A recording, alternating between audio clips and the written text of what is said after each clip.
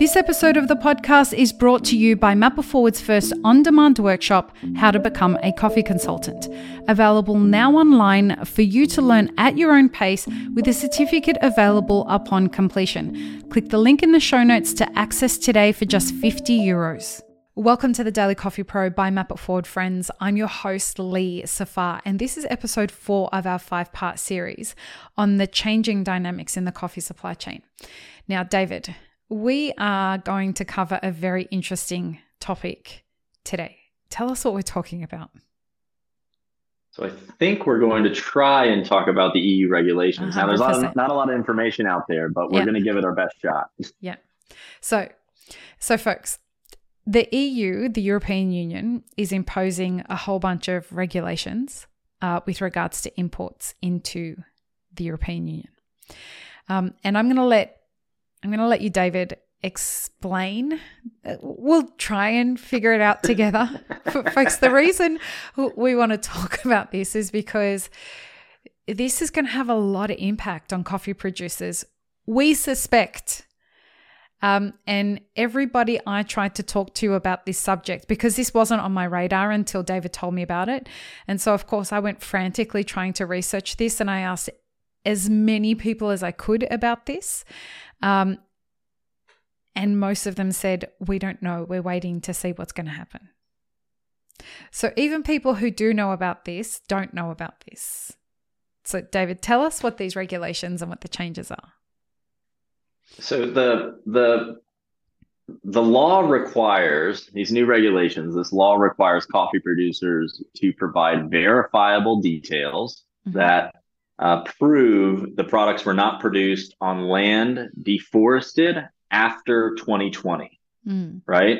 And if they're not in compliance, so if EU companies, so companies within EU member states aren't in compliance, they could face violation of penalties up to 4% of their annual turnover. So not insignificant there, right? No, especially when we're talking about coffee. Yep. Your margin for a buying company could just be 10%. So 4% of an annual turnover is massive. Large firms have 18 months to comply. Smaller firms have 24 months to comply. So I'm sure we'll talk a lot about technical feasibility of actually doing this. This is massive. And then this is almost this is almost the part that feels worse to me, is that they're going to classify countries into high risk, standard risk, and low risk categories. So the EU is going to say Brazil and Indonesia are high risk countries for deforestation. And there are other countries that are standard risk, and there are other countries that are low risk. And it's almost this categorization of the global environment in kind of this oversimplified way that just doesn't feel right. Something about that seems a little bit off, but that's the gist of what this regulation is trying to achieve. And when I kind of put the word out into different, WhatsApp groups and saying, guys, how are you getting ready for this? Is anyone worried about this? The majority of people came back and said, either we didn't even know that this was a thing, or we're waiting to see what happens, or when you're done solving this problem, could you tell us what's happening with Brexit? So there's a lot of uncertainty around these kinds of subjects. People are nervous about what's going to happen because they don't know if this is like one of those virtue signaling laws. Is anyone actually going to be impacted? I know you had conversations with Veritas about this subject, right? So it sounds like there's going to be a lot of opportunities for companies that are able to lean into these solutions. What happens next? Now, what do we know when these laws are coming in? I forgot to look that up. Yeah, so it'll be 18 months from, I guess, a couple months ago. So sometime early 2024. Okay. So call it end of Q1 2024. Okay. So the laws come in. Coffee producers become aware of this, that any coffee that they're going to send to the European Union is going to be subjected to this kind of scrutiny if they're in Brazil or Indonesia. why do we think they've targeted these two countries? We don't know why they. I guess the the political speak around it would be, well, Brazil historically and Indonesia historically have been the worst offenders in deforestation. Mm-hmm. So, I saw a quote. It sounds great and is very extreme. But with this new EU regulation, there will no longer be products on grocery store shelves in the EU or supermarket shelves in the EU that are a result of the burning and the destruction of ecosystems and biodiversity in these producing countries. Yay! That seems like a great marketing line. Yeah. Well, and all I think about is that there are other emerging markets that will happily take what the EU rejects. I mean, am I saying that? Is that a ridiculous view to take on that? I don't think so. I think we're seeing, especially in specialty coffee, which is the area that, we focus on. I spend a lot of my time in. Those markets are growing in Asia and the Middle East rapidly, right? Rapidly. You have people converting from tea drinkers to coffee drinkers, and that's just a part of these emerging markets. On top of that, you have internal markets now for coffee. That didn't exist before. Yeah. Often, I mean, especially in a country like Brazil, oftentimes it's better to sell your coffee internally than it is to export it, which that's a relatively new thing. It's a pandemic era thing. We had loads of producers on the podcast that said, look, containers are expensive and we can't get them. So we've decided to tell our friends, you go learn how to roast, you go learn how to open a cafe, and we'll start selling you our coffee. And emerging markets have just sprung up in cities around, like Rwanda's one of them. A lot of that happened in Brazil, Colombia. The stuff has started to happen there. I mean, if they can keep it local, why wouldn't they? Yeah, I think it's a great solution, and I think there is the potential here where the EU, and I think there's going to be ways around this EU regulation that allow trade to still occur, but the EU could be overplaying their hand a little bit, right? I mean, they're not the largest coffee producing or coffee consuming market in the world, and other markets are going to be more friendly, and the supplying countries could essentially price the EU out of purchasing coffee, which all you're going to do there is hurt your consuming market or your local consumers in EU member states. They're going to be paying way more for coffee, and it's not because the coffee is a lot better or because the producer's getting a lot more money. It's simply because it costs more to sell coffee to the EU than it does other places. And it's a hassle. It's a shame. It's a hassle, yeah.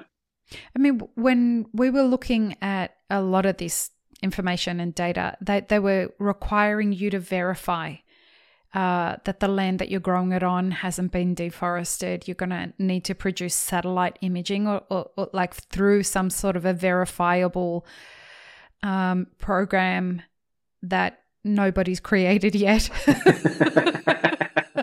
Yeah, I mean, coffee producers are gonna coffee producers are gonna resonate with this perfectly. I mean, what could go wrong? I think they're constantly explaining this to me, and I'm sure they're explaining this to other people. But yeah, you're right. So diving into the technical feasibility of solving this challenge really quickly, right? So you'd have to. The goal is that in theory, all of these farms all around the world would be geomapped, right? And so once you have the coordinates of all these farms and kind of they've been geomapped, so they have kind of these coordinates that aren't just this is where the farm is, but this is where the perimeter of the farm is. You could then, in theory, pass satellites over those locations, which is already happening with satellites all around. Those take pictures, of that area. And you could then say, well, there's less green stuff on that farm this year than there was last year. Deforestation has occurred. You can't sell your coffee to the EU anymore, right? And so that's sort of in theory. Now, there's a couple problems with that, right? 12.5 million coffee farmers around the world. How do you map that? Well, we probably can't. That's going to be difficult Google to do. for coffee farms. Google Maps for coffee farms. Exactly. So how do you do that? Yeah, I mean, so let's say that's even possible, which maybe that happens, maybe that doesn't. Then you have this problem with satellite imagery. Is the image clear enough to actually be able to see the difference over a period of time in what's green and not green? And then finally, even if you have both those technology elements sorted out, and that's all feasible, you have this problem of is it just more greenery was planted because it's more coffee trees, or is it more forest trees? And does that matter? Right. Does it matter if it's actually, biodiversity ecosystem versus agricultural greenery, right? And that probably should matter according to this regulation. So all this has to be done within the next year. In order to be in compliance. Well, and the thing that comes to mind is like you think about logistical things like stumping, right? Yeah. When they're stumping a tree, when they're stumping a whole farm or a whole big massive lot, from a satellite that could be seen as deforestation. Like that's definitely going to make it look less green. So Absolutely. Too is frost. Frost is going to burn the whole crop. So is that going to be determined? I mean, I'm sure that AI is going to play a massive role in doing these calculations because you're not going to get humans sitting there analyzing all of these images.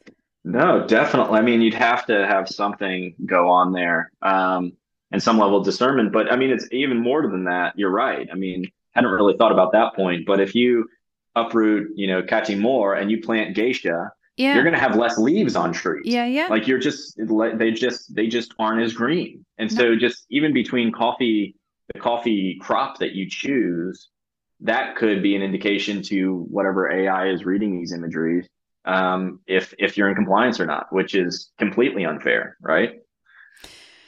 I mean, you look at this and you just think, we've just found more ways to screw coffee farmers. Yeah. Well, I think there's a lot to beat up on. Okay. The advantages, quote unquote, from the EU would be access, from what I've read, and maybe you have better information on this, better access to sustainable finance, right? So, and they it's not that they're creating necessarily more initiatives or schemes around this. It's that, well, all the great initiatives and schemes exist, and so you'll have better access to the things that already exist. I don't think that's going to happen. I don't know. I mean, maybe you're going to have a huge amount of money flood in from grants and other things in order to actually do this. And those processes are generally really slow. So I think that's kind of a misnomer on that. But you could have better access if you did this geomacking activity. Could you get better access to things like crop insurance? Could you get access to carbon credits? Could you get access to a lower cost of capital generally because people know more about what your farm is, how much it produces, those kind of things? Maybe. But again, we're talking 2-3 out, and that's a big maybe. Right. Well, it sounds like it's going to be more like a decade out by the time they sort out this clusterfuck. It's just you look at this and you think the reason they're saying that they're doing this is because they're trying to reduce carbon emissions, and they want to make sure that we're not cutting down forests. We recently had Lena Parker on the podcast, shout out to my twin sister, and she was helping us understand that when you plant young trees to replace deforestation, it actually has higher carbon capture than older trees because as a tree is growing, it sucks out so much carbon from the atmosphere so that it can feed its growth. Yeah. So the reasoning behind why they're doing this doesn't seem to actually be making as much sense as the intentionality behind it. What I could see throughout all of it was that there was a lot of virtue signaling going on from a legislative perspective. And yay, go team. I appreciate and applaud that you're taking the energy transition seriously and climate change seriously and all that kind of stuff seriously. But you're it doesn't sound like you're very prepared for this, because David and I really did so much research to try and understand how this was going to work for producers. And it's here, like we're looking at a year away and nobody really knows how this is going to work for coffee producers, soy producers, sugar producers. Like, it's all commodities. It's commodities coming from specific places, right? Yeah. So it seems very, very targeted, which might be the goal. But yeah, this is going to be a massive problem. And if you can even get beyond some of this, you're still going to have to prove traceability. So for all the coffee producers out there that are aggregating, consolidating lots, and that starts at the cherry level, then goes to the parchment level, then goes to the coffee green level for export. In some way, theoretically, you're going to have to trace all that coffee all the way back to a specific farm, which if you're a large estate farmer, that might be a very easy thing to do. Yeah. But if you're working with 500 producers in a cooperative or 500 farmers in a cooperative, it's going to be a really, really challenging thing to do. Yeah, it's going to be a really, really hard thing to do. Which sets us up perfectly for the last episode, which is going to be all about technology. So, technology is going to play a huge role in the industry moving forward, especially when we're looking at a lot of the instability and the changing dynamics in the coffee supply chain. And technology happens to be your thing. So let's head into the next episode. Join us for that one, folks. Peace, love, and peanut butter. Have an amazing rest of your day. Thanks for tuning in, friends. There are 2 ways you can support this podcast.